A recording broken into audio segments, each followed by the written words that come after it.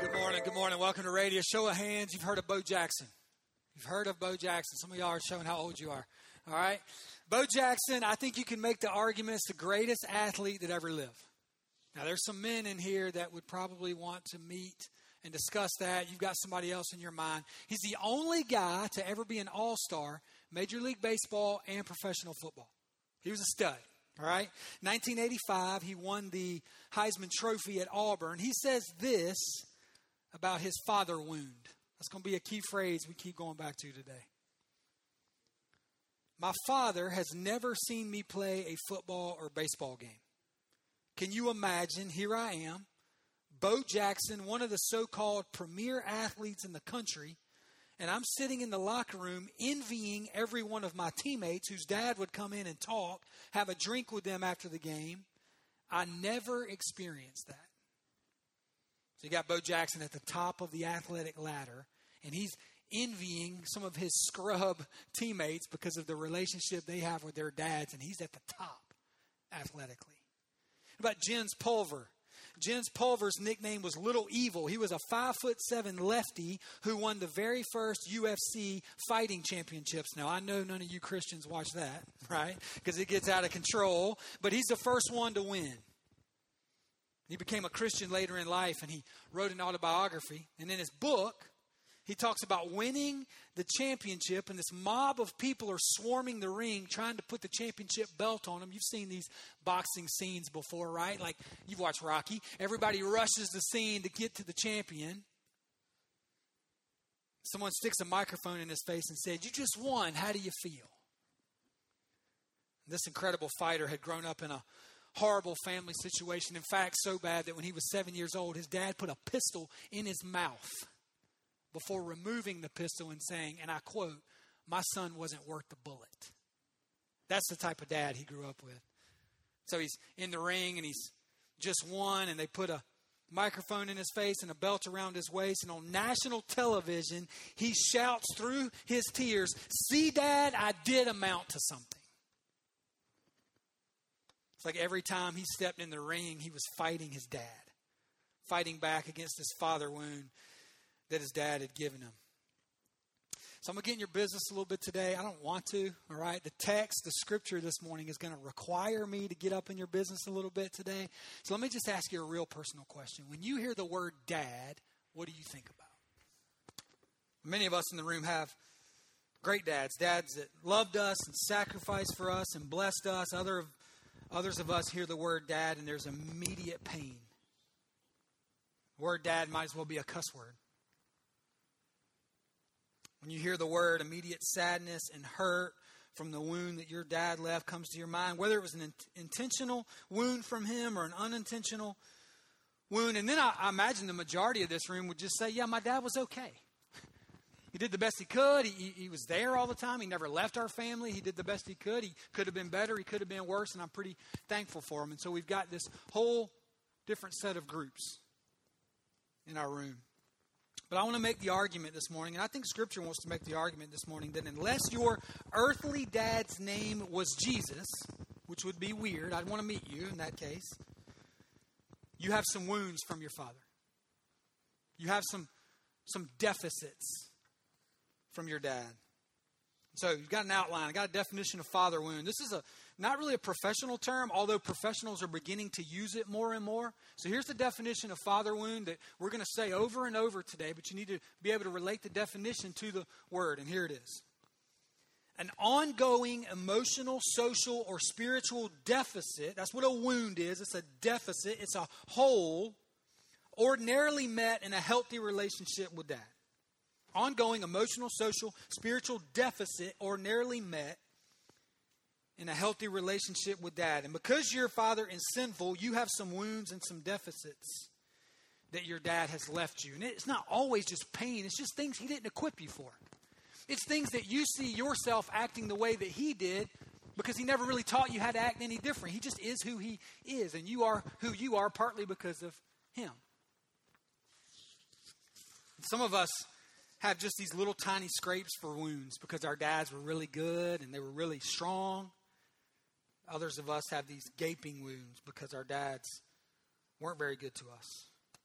But at the very least, we could all agree that fathers, that dads have enormous and significant influence over their children, right? We would all at least agree with that. So if you've been with us, we've been studying the life of Joseph in Scripture. We've been going through Genesis. We've been studying his life. And today we're going to take our focus off of Joseph and we're going to zoom in on his dad.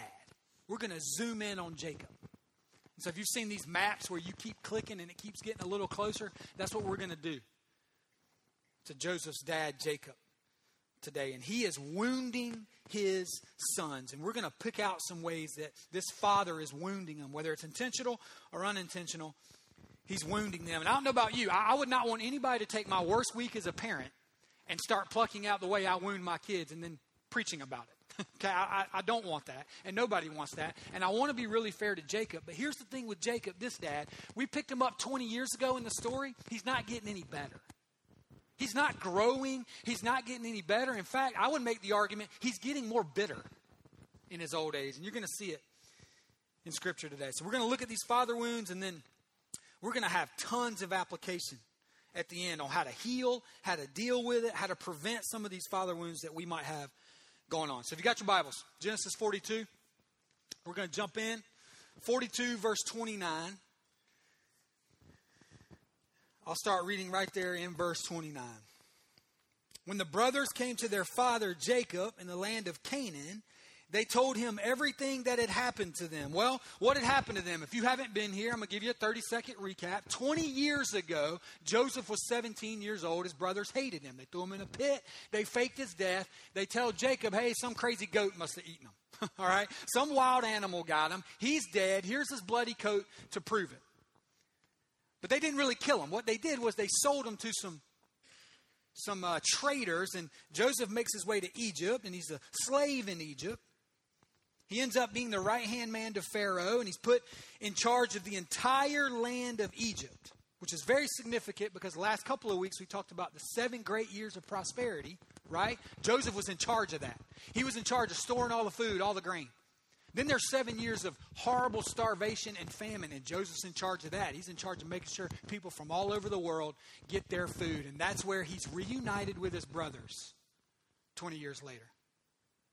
His brothers come to Egypt because they're starving and they're looking for some food. And so now he's standing before them. But they don't recognize Joseph. But Joseph recognizes them. So that's where we pick up, verse 29. Joseph tells them, he says, I'm going to keep one of the brothers, Simeon, right here in jail. You go back and you bring the youngest brother, Benjamin, with you. You bring Benjamin back, and if you bring Benjamin back, everything's going to be okay. If you don't bring Benjamin back, you'll never see my face again. And so he sends them on their way with some food, and he even puts the money back in the sacks for them. Verse 29. When the brothers came to their father Jacob in the land of Canaan, which would have been about a 30-day trip from Egypt. 30 days is a long time on a camel. They told him everything that had happened to them. So this is their recap to their father. The man who was governor of the land, Joseph, spoke very harshly to us, they told him. He accused us of being spies scouting the land, but we said, we are honest men, not spies. We are 12 brothers, son of one father. One brother is no longer with us, and the youngest is at home with our father in the land of Canaan. Then the man who was governor of the land told us, this is how I will find out if you are honest men. Leave one of your brothers here. We just talked about this. Leave Simeon here and take grain for your starving families and go on home. But you must bring your youngest brother back to me. Then I will know you are honest men and not spies. Then I will give you back your brother, and you may trade freely in the land. And as they emptied out their sacks, there in each man's sack was the bag of money he had paid for the grain. The brothers and the father were terrified when they saw the bags of money. Now, I understand why these brothers are terrified. Okay? They have done wrong. They've been hiding this secret for 20 years. They know what they did to Joseph 20 years ago, and they've been keeping this secret. Well, then they get back, and there's all this money. They have all this money. And so they're scared. They know that they've done some bad things. They go in front of Joseph, and they say, we're honest men, but they know they're not honest men. And then all of a sudden, they have all this money in their sack. Sometimes we need to be scared when good things happen to us because we have done something wrong to get the good thing. Chuck Swindoll is one of my favorites. He tells a story, a true story about a man and a woman that go into a KFC. I don't know why they go into a KFC. Chick-fil-A must have been closed. It was a Sunday, all right? So they go into KFC and they order 2 buckets of chicken. Well, instead of getting 2 buckets of chicken, they go to their picnic table to start eating, and it's 2 bags full of money, full of cash. And so being the honest guy that this guy is, he takes the money back to the KFC manager. And he says, hey, we ordered some chicken, but we ended up with all of this cash instead. And the manager's like, man, I can't thank you enough for bringing this money back. And it was a simple mistake, right? Cashier goes to grab 2 bags of chicken, and instead she grabs the 2 bags of cash that they're supposed to take to the bank. And so this manager's like, hey, I'm calling the newspaper. People in this area need to know there's still some honest people left. There's still some honest people left in this land. The guy pulls him to the side. He goes, please don't call the newspaper. He said, this woman that's with me, I'm married and she's not my wife. Please don't call the newspaper. So sometimes folks should be afraid when they get some money, some blessings while they are doing wrong. So I understand why the brothers are scared. They're doing wrong. They're lying. They're not honest. They've kept this secret. They can't enjoy this money because they know they are wrong. Their guilty conscience is in overdrive. It's like trying to, I don't know what's going on here. Thank you. You can take this piece of junk too. You unhook me from the back. Is that better? Can you hear me now? Good. No tornadoes in the speaker anymore? All right, good. So I understand why these guys can't enjoy it. They can't enjoy this money because they've done wrong. They've had this secret for 20 years. They're lying to Joseph. They know they're lying. All of a sudden they get this blessing. They get this money. They can't enjoy it. It's like when you make a 98 on the test, but you cheated on the test. Right? Like you can show your parents the 98, but you can't fully enjoy it. It's like trying to enjoy some cash on your tax return when you know you did TurboTax and you lied to get the money. Right? Now you're trying to enjoy the money. You can't enjoy it. It's like the Houston Astros trying to enjoy a World Series. You can't. They cheated. Right? That's a dig right there. It's like Clemson. No, I'm kidding. I'm not going there. I'm not going there. So I understand why the brothers are terrified when this money shows up, but why is Jacob scared? Pay attention to this. The text says the brothers and their father were terrified. I understand why the brothers are terrified. They're lying. Why is Jacob scared? He should be thanking God. His sons were accused of being spies and could have been killed on the spot. Not only did they return safely, they come back with food. The family's starving. They come back with food. They come back with free food. They come back with money. Remember, Jacob is Abraham's grandson. This is a great chance for him to point his sons to God and say, look at God providing for us.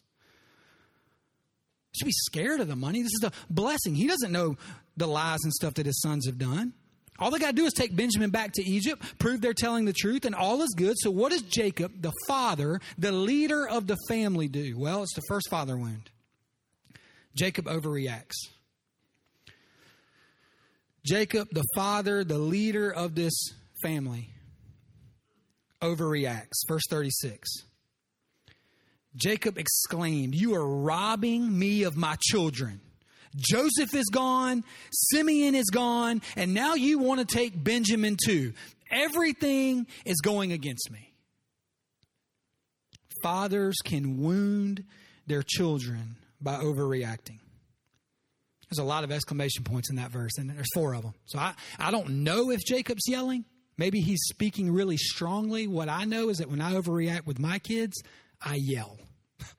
And I yell loud, and it can wound them. Especially if it's this cumulative effect of me yelling and yelling and yelling. And before you know it, I've got a 15-year-old that says, yeah, I grew up in a house with a dad that yelled a lot. That's exactly what Jacob does here. He overreacts. He says, everything is going against me. How selfish does Jacob sound? It's all about him. He's angry. He's not getting what he wants, and he seems to be lashing out at his sons. You want another really good practical reason not to overreact when your kids tell you something? They'll stop telling you stuff. Right? Like, I'm not going to crazy dad again. He'll blow up like he did last time. Right? Next time the brothers have something to share with Jacob, they're going to be, hey, remember last time he about had a heart attack? We're not going to tell him. And so trying to keep a calm face, even if your kids tell you something crazy, is healthy. Because they'll come back and they'll tell you next time. So maybe you grew up with this type of father, the ticking time bomb dad. And you and your siblings walked around on eggshells, not knowing when he was going to go off. And maybe when he drank, it was even worse. And there can be some father wounds from a dad that's always overreacting, quick temper. Maybe you are this type of father right now with your children. And Jacob has some adversity. He has some things he doesn't want to hear. And he completely overreacts. And it is clearly wounding his sons. You don't believe me? Let's look at the next verse. Let's watch Reuben, his son's response. Then Reuben said to his father, "You may kill my 2 sons if I don't bring Benjamin back to you. I'll be responsible for him. And I promise to bring him back." And so Reuben's like, "Hey, Dad, I know Benjamin's your favorite. I know he's your favorite. I'll kill my 2 boys if I don't bring him back." That's brilliant, isn't it, Reuben? Is that really going to help Jacob? Killing 2 of his grandsons. That'll really clean things up. I wonder where Reuben learned to overreact. Where do you think? That's all he's ever seen modeled for him. Not an excuse, just is who he is. Because of his father's overreaction. Verse 38. But Jacob replied, "My son Benjamin will not go down to Egypt with you. His brother Joseph is dead, and Benjamin is all I have left. If anything should happen to him on your journey, you would send this grieving, white-haired man to his grave." Second father wound we see from Jacob is that he uses hurtful words. He uses hurtful, harmful words. Can you imagine being Reuben and hearing this from your father? Some of you have heard it from your dad. Now, Reuben's idea wasn't great, right? But he's putting himself out there. He's trying to make his dad proud. He's trying to solve the situation. In his broken, flawed way, he's trying to lead. And he says, "I'll kill my 2 sons if Benjamin doesn't come back." And Jacob looks right at him and goes, "Benjamin's the only son I really have." Using these hurtful words. And I want you to feel what Reuben would be feeling. What about me, Dad? What about these other 10 guys? What do you mean Benjamin is all you have left? I'm starting to really figure out why they threw Joseph in the pit 20 years ago, aren't you? I'm surprised Benjamin hadn't been pummeled by this point, right? Because Jacob is continually provoking his sons to anger in the way that he shows favoritism. And maybe you grew up with a dad like this. This is your never satisfied dad. You're never proud of you, Dad. You're never say, "I love you, Dad." More hurtful words to you than helpful words to you. And it has left a wound for you. Maybe you're currently this type of father. And the words of a father to his children are powerful. Negative and hurtful words harm. Positive and productive words can bless. So I have 2 season tickets to Carolina basketball games. I don't know why. I'm a glutton for punishment, I guess. All right. But I go and I take my kids, and I've started taking them one at a time.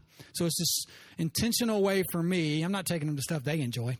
They're young. They can go with me, right, to the things I enjoy. So it's really my ploy to try to get them to like sports. So I jack them up on candy. I buy them whatever they want, and I'm trying to get them to like sports. And so I took my 4-year-old son first, and we normally make it till about halftime. He's ready to go. All jacked up on candy. Then I took my middle daughter, Hyatt, who's 7. She has a blast. She gets into it. She's booing refs. It's awesome. She's the one that's actually liking sports. And then this past Wednesday, I took Durham, who's my 10-year-old. And so on Monday, I look at Durham and I say, "Durham, baby, Wednesday, we're going, just me and you," right? I'm trying to build some excitement. Well, here comes my 7-year-old crying, "Daddy, when you told, when me and you went, you didn't say, 'Hyatt, we're going in 2 days,' right?" I'm like, I'm trying to do the right thing. But I'm telling you what, and look, that's a minor thing, right? Where I just look at her and be like, "Come on." But she hears everything. She hears how I talk to her siblings. She hears how I talk to her mom. She hears the words that I use. I saw an article this week where a grown lady said that when she was little, her mom would sew her some dresses. She said, "But I didn't know I was beautiful in that dress until my dad told me I was beautiful in that dress." So my mom would make it and say, "Honey, you look so beautiful." And she would say, "Let's wait till Dad gets home." So then Dad would come home and they would eat at the supper table. And after they would eat, the mom would look at Mary and she would nod at her. And Mary would run upstairs. She'd put her dress on. She'd run back downstairs. And her dad would say, "You look beautiful, Mary." And she said, "In that moment, I knew I was beautiful because my dad told me I read that article, and in a comment under that same article, I read a lady that said, my dad told me they gave me the wrong baby at the hospital. You were supposed to be a boy. And she said, I love my dad. He was a pastor. He did a lot of great things for a lot of people. But that comment stuck with me for 50 years. So I want you to think about Reuben. When his dad, Jacob, looks at him and says, Benjamin's the only son I have. Breaks him, wounds him. Next verse, 43, moving to another chapter. But the famine continued to ravage the land of Canaan. When the grain they had brought from Egypt was almost gone, Jacob said to his sons, go back and buy us a little more food. So a few months go by. A few more months go by. They're starting to starve again. They're starting to run out of food again. The family's getting hungry. So Jacob, being the, this is sarcasm, courageous, active leader and patriarch that he is, looks at his sons and says, go get us some more food. You guys go get us some more food. Father wound number 3, Jacob is passive. We talked about this several weeks ago if you were here. We didn't spend enough time on it. We're not going to spend a ton of time on it here, but we talked about Jacob's passivity. He was passive 20 years ago, and he's passive now when his sons returned from Egypt and had money in their sacks. The Bible says that Jacob was terrified, and he reacted with passivity. Let me tell you what a leader would have done. Let me tell you what a grown man father would have done. He'd have said, that guy in Egypt thinks you're lying. Go get the camels. Go get Benjamin. We're going to Egypt, and we're going to prove to him that we are who we say we are. And I'm going with you. Well, he blew that. He blew that chance. He didn't do that, and so he overreacted. He used his hurtful words. He breaks Reuben in half with his words. Now he gets another chance. Grain is running out. Family's hungry.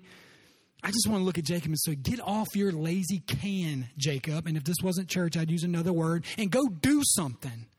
Get your kids with you. Get the sons. You're Abraham's grandson. Do something. Get some people to rally the troops, rally your family, and go to Egypt. Do something. Quit standing on the sidelines and watching, and get in. And Jacob looks at his wounded sons, and I want you to think about his sons. Every time they go to Egypt, they come back with more money in their pockets, but they're missing a brother. Every time, right? 20 years ago, they come back with more money because they sold Joseph 20 pieces of silver. No Joseph. 20 years later, they go to Egypt. They come back with more money in their sacks. No Simeon. Why would you turn it over to these guys again, Jacob? Lead and do something. You need to hear this, especially if you're a man in the room. The core sin of a man is being passive. The core sin, the chief sin of a man is being passive. It started in Genesis 3 when Adam stood there while Eve sinned and ate the apple. That's the debate, right? Who sinned first, the woman or the man? All the men are like, the woman did it, right? Adam's standing there, doing nothing, watching. And ever since then, there's been this temptation for men to stand by and watch, to be passive and watch, to give their responsibility to someone else, whether it's in the workplace or in the home or in the church. And what happens when a man won't lead is usually a great lady steps in to lead. She steps in and she fills that gap. Where's the lady in our story? Where's Rachel? She's not there. She passed away when Benjamin was born several years ago. Leah's not even mentioned anymore until after she dies, the other wife of Jacob. So there is no lady. And so now Judah, the fourth brother in the line of brothers, the fourth brother is going to step in. And he's going to try to lead. Verse 3. But Judah said, the man was serious when he warned us, you won't see my face again unless your brother is with you. Judah's like, Dad, I know it's been a few months, but in case you forgot, Simeon's still there in jail. All right, this guy means business. Verse 4. If you send Benjamin with us, we will go down and buy more food. But if you don't let Benjamin go, we won't go either. Remember, the man said, you won't see my face again unless your brother is with you. So Judah, fourthborn son, starts to take the lead of this family. I want you to remember Judah. He's a key figure over the next couple of weeks. He's the line that Jesus is going to come from. Okay, key guy here. He's made his mistakes, but he's starting to turn the corner. Jacob's response, verse 6. Why were you so cruel to me, Jacob moaned. Why did you tell him you had another brother? Jacob's like, why didn't you just lie?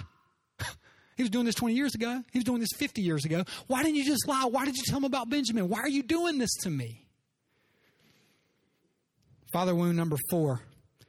Jacob consistently sets a poor example for his sons.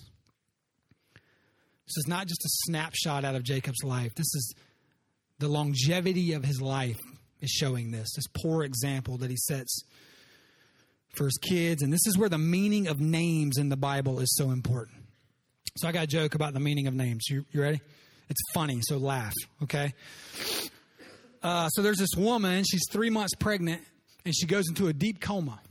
She goes into this really deep coma, and for 6 months later, she's in coma for 6 months. When she wakes up, she's not pregnant anymore, and she's freaking out. Like, what happened to my kids? So the doctor comes in and says, relax, you had twins. You just had twins, and your brother was here to name them. And she's like, not my brother. She's like, I'm sure my brother's going to be a great uncle, but he's an idiot. And the last thing I want is him naming my kids. She said, what did he name them? So, well, the first one came out, and it was a girl. And he named her Denise. And she's like, Denise, that's not that bad. I mean, there's worse names in the world, right? Denise. So what did he name the other one? So the other one came out, and it was a boy, and he named him DeNephew. Some of y'all get that one on the way home. Denise and DeNephew. And so Jacob's name is not Denise. Jacob's name is not DeNephew. What's Jacob's name? What's it mean? Deceiver. And he did it 50 years ago with Esau when he stole the birthright. And he's doing it 50 years later in Egypt, telling his sons, why didn't you just deceive them? Why didn't you just lie? Consistently setting a poor example for his sons. His sons are not able to look to him for how a real man operates. His sons aren't able to look to their father to see character and integrity and true manhood. Consistently setting a poor example. Let's finish the story up. Verse 8. Judah said to his father, send the boy with me and we will be on our way. Otherwise, we'll all die of starvation. And not only we, but you and our little ones. I personally guarantee Benjamin's safety. Now, do you see the difference between Judah's response and Reuben's? Judah's calm. He's leading. Reuben's like, you can kill everybody. I'll bring, that. Judah's like, no. I'll personally responsible. Then let me bear the blame forever if I don't bring him back. If we hadn't wasted all this time, we could have gone and returned twice by now. That doesn't sound passive from Judah, does it? Judah's starting to act like a man. He's rejecting passivity. He's not standing around watching. He's willing to lead courageously. He's willing to take personal responsibility. He's made plenty of mistakes, but he's stepping up to lead. Verse 11, so their father finally said to them, if it can't be avoided, then at least do this. Pack your bags with the best products of this land. Take them down to the man as gifts, balm, honey, gum, resin, pistachio nut. Who does Jacob think he's going to impress with gum and pistachio nuts? He's going to the leader of Egypt. Right? But this is the closest thing to a good idea he's had. So let's give him a little bit of credit. Take some gum down there. Maybe he'll not kill everybody. Then take your brother. He says, take double the money that was put back in your sacks. Then take your brother Benjamin and go back to the man. Verse 14, we can finally give Jacob some credit. Jacob says, may God Almighty. Where was God 10 years ago, Jacob? I don't know, but may God Almighty give you mercy. This is the first time the word mercy is used in Scripture. May God Almighty give you mercy as you go before the man so that he will release Simeon and let Benjamin return. But if I must lose my children, so be it. So Jacob finally is relinquishing some control to God. But he spent decades, he spent years wounding his children, leaving them with deficits that they have to deal and they have to work through. So I imagine as you're sitting here, maybe there's some father wounds that you didn't know you had. Maybe they were just kind of shown today. Maybe they were kind of reopened today. I don't want to just leave us there. Okay, I want to spend a little more time on our application this morning. You've got a spot on your outline for this, and I want you to, I'm going to speak to some different groups.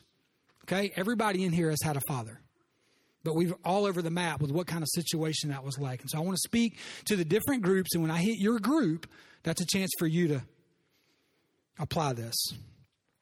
First group today, current fathers. If you're a current father and kids still live in your house, that's the first group I'm going to talk to. they desperately need you. They desperately need your time. The average American father spends 40 minutes a week of quality time with their children. 40 minutes a week. You spend 40 minutes with your television set daily. 40 minutes a week. But I work and I put money in the bank and I put clothes on their backs and I put food in their mouths and all that stuff is great. They need you. They need uninterrupted, intentional time with Dad. They need you to affirm them. They need to hear, I love you. They need to hear, I'm proud of you. They need to hear you say that they are good at things. Even Jesus got this from God. When Jesus got baptized, what does God say to Jesus? This is my son with who I am well pleased. If Jesus needed that from God, how much more do your little sinful kids need it? Right? From you. Just affirmation. And I don't mean you tell them they're great at stuff they're not good at. Your kid can't catch and throw. Don't tell them he's an all-star. I'm not saying that. I'm saying find some stuff they're good at and affirm them in it. Whatever they're good at, affirm them in it. They need your positive words. They need discipline. They need boundaries. They need safety. They need a father that rejects passivity. They need a dad that rejects the temptation to stand around and watch. They need you to lead, especially in your relationship with Jesus. They need to see you meeting with Jesus. They need to see you with a Bible open in your lap or a Bible app on your phone. And here's the thing. You're going to wound them. There's going to be times where you cross the line and you wound them. And in those moments is this wonderful opportunity to model the gospel to them. To say, that, hey, Daddy crossed the line right there. I'm sorry. Do you see how much your daddy needs Jesus? And you point them to him. Be vulnerable with them. Maybe your kids are grown and out of the house. It's not too late. Maybe today you realize, man, I wounded my kids there. Call them. What a blessing that would be for your grown son or daughter to get that from their father. Maybe you're a grandparent. You got this new opportunity to show God to your grandkids. And so take advantage of that. Second group. There's another group in here that had a great father. There's this group in here that grew up with great dads, and you sit here while I'm preaching about it, and you're trying to rack your brain. How did my dad wound me? How did my dad wound me? I can't even really think of anything. You need to get on your knees, and you need to thank God for that dad. You need to call him today, and you need to say, hey, my crazy preacher talked about you and talked about how good dads are. Thank you. Thank you. Because you don't realize the blessing that is. And then there's a third group. A third group that has father wounds. And some of them were revealed today. Some of them were reopened today. And you've got these deficits because of who your father was. And I think there's really three options for this group. I think there's three options for you. I think the first one, you can live in denial. You can just deny it and you can continue to press it down and you won't get any better. You just won't. You'll get more bitter. You won't get any better. So I don't advise that one. Number two, you can be a victim. You can spend your whole life just blaming your dad. That's the psychobabble stuff people will give you, right? You just blame your dad for everything. That you have no control in this life, and so you just play the victim. And you use the fact that your dad wasn't a good guy to justify your sin. And you say, well, my dad did it, and so I can't help him. My dad drank. You're playing the victim. I know it's hard, but that's not the healthiest option. The third option is the one I think Scripture recommends. It's the one I would recommend, which is moving towards redemption. You're going to have to make some choices, some difficult but necessary choices. The first one you're going to have to do is you're going to have to choose to forgive. There's this recognition of the gospel of how much you have been forgiven. And Scripture over and over and over again says, remember how much you've been forgiven in your forgiveness of others. And you might have to choose to do that with your dad or with your mom or with whoever has wounded you. This is reality that 95% of dads, even though they wound, they're doing the best they can. They're just doing the best they can do. They're not intentionally wounding you, but they've wounded you. There's a great verse in Hebrews that gives us this. Hebrews 12, verse 9 and 10, it says, since we respected our earthly fathers who disciplined us, shouldn't we submit even more to the discipline of the Father and live forever? Verse 10, here's the key one. For our earthly fathers disciplined us for a few years, doing the best they knew how. Scripture's giving your dad the benefit of the doubt. He said he did the best he could. That's 95% of dads. It was unintentional. He had his own job. He had his own marriage. He had his own responsibilities. He's trying to figure out how to put food on the table. He's trying to figure out how to discipline you the right way. He's trying to get you to church. He's trying to do these things. It's the vast majority of dads. And so we choose to forgive them. We choose to give them the benefit of the doubt. But then there's the 5% of dads. There's just 5 to 10% who really screwed this thing up. Maybe they left. Maybe they completely abandoned the family. Maybe they were hurtful and selfish and abusive. Maybe it was intentional. Just horror stories. And they're just not a very good person. And they're not seeking forgiveness. They don't even acknowledge that they inflicted wounds on you in the first place. And you're saying, wait, I got to do something with that. Here's what I would challenge you to do. I would challenge you to forgive, but at the very least, I would challenge you to release it to God's judgment.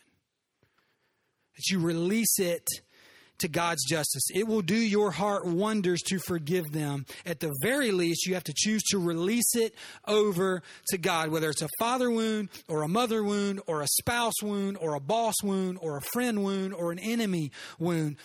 Give it to him. It's what Joseph did. What did Joseph name his oldest son? Remember? Starts with an M. Manasseh. And he says, Manasseh means I've forgotten all my troubles. You need to let God Manasseh you. You can't fix it yourself. Give it to him. Great verse in Romans. Never pay back evil with more evil. And so God is saying, I know evil has happened to you. I acknowledge that your dad was a cruel and evil person to you. But don't pay back evil with evil. Do things in such a way that everyone can see you are honorable. Do all that you can to live in peace with everyone.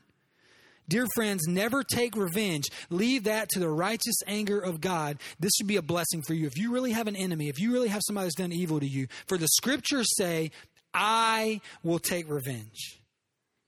I will pay them back, says the Lord. It's God's justice. You can't hold this hateful spirit. It is going to eat you from the inside out. You got to release it to God. He's going to make things right. Last one. You might have to choose to reconcile. God might be asking you to take the first step in reconciliation. Last story. So there's a guy named Shay Sumlin. He's a pastor in Texas.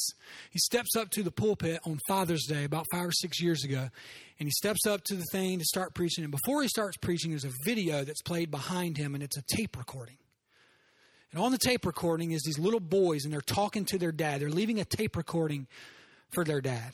Here's what it says.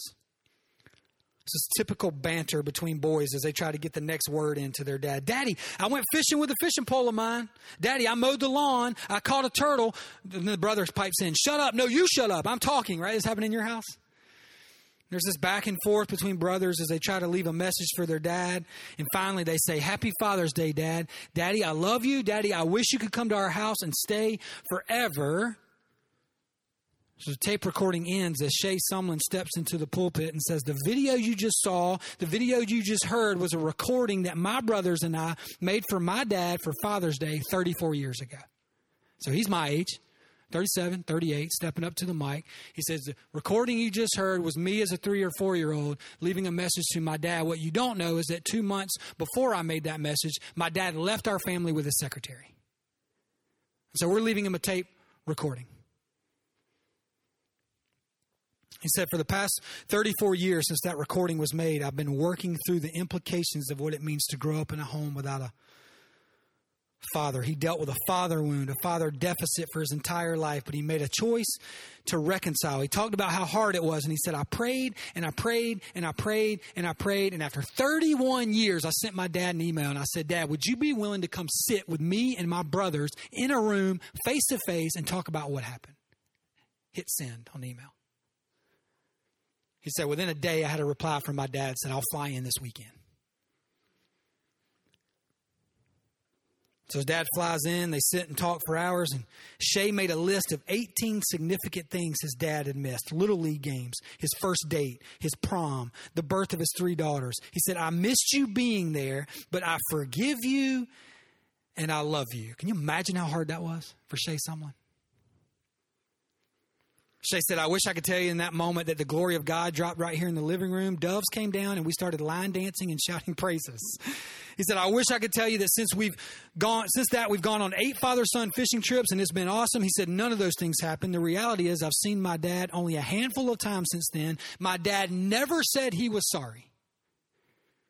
But I can't tell you how much healing it gave me to sit in a room and for the first time in my life, look my dad in the eyes and tell him how I felt, but I forgive you.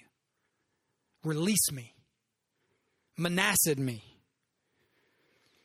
So maybe it isn't possible for you to sit down with your dad and reconcile for one of many reasons, but you can ask your Heavenly Father to reconcile your heart. I don't know how he does it. I just know he does. He's in this supernatural reconciliation business. I don't know how he does it, but I know he'll do it. So all of these wounds, whether it's father wound or mother wound or everybody in the room's self-inflicted wounds, where you've chosen sin, should point us to Jesus. Last verse before we worship. Isaiah 9:6. This is an incredible verse. This is one you should memorize. Isaiah 9:6. It's talking about Jesus. For a child is born to us, a son is given to us.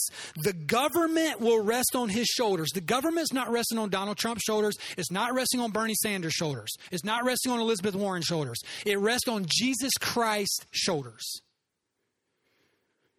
And he will be called Wonderful Counselor, Mighty God, Everlasting Father. Jesus is called your everlasting Father. And he didn't come to wound you. He came to wound himself for you. And some of us have been waiting an entire life for a dad to say, I love you, or for a mom to say, I love you, or that I'm proud of you, or to affirm you, or for somebody of the opposing sex to tell us that. And here's Jesus coming and saying, I'm telling you, you're affirmed. I'm telling you, you're loved. I'm telling you, you're a son or daughter of the King because of my work on the cross. And I know you fully. I know all your secrets.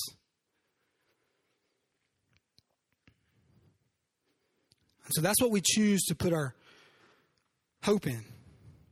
That your hope is not in your earthly father. Your hope is in your heavenly Father. Let's pray. Lord, You're in charge of microphones messing up and distractions that we have, and you're in charge and in control of who our Father was, who our Father is. Lord, you're sovereign over all of that, and yet I know today we just really scratched the surface of some of these wounds. And I just don't want to leave people wounded. I want to help them. I want to give them the resources that they need. So I want them to hear, Lord, even as I pray to you, the number of resources that we have. If they would just be brave enough, write on their Connect card, hey, send me some resources. I got more than they can read in a month. On how to heal, on how to forgive, on how to reconcile. I know there's folks in the room who just need somebody to pray with. I'm asking Matt and Alyssa Cogdell to be in the back. Maybe somebody during the worship just needs to go and say, hey, would you pray for me? This really brought up some old stuff. I just need you to pray for me. Be happy to do that. We're going to sing some songs about wounds. Let's sing a song that your wounds heal us. That we have wounds. Some of them from other people gave us. Some of them we gave to ourselves. And yet you came and you wounded yourself to heal us from ours. So we celebrate that this morning. Lord, we pray that you would meet us here as we worship. Imagine there's some of us who just need to come take communion today and thank you for your work on the cross that calls us a son, a daughter, co-heirs with Christ in the kingdom of heaven.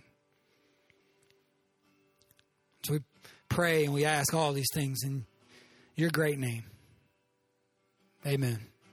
Thank you for listening. This audio is provided as a free ministry of Radius Church. If you would like to reproduce this audio, please feel free to do so. We ask that you do not charge for any reproductions that you make. If you would like to know more about Radius, please visit us online at radiuschurch.org or download our app from your app store.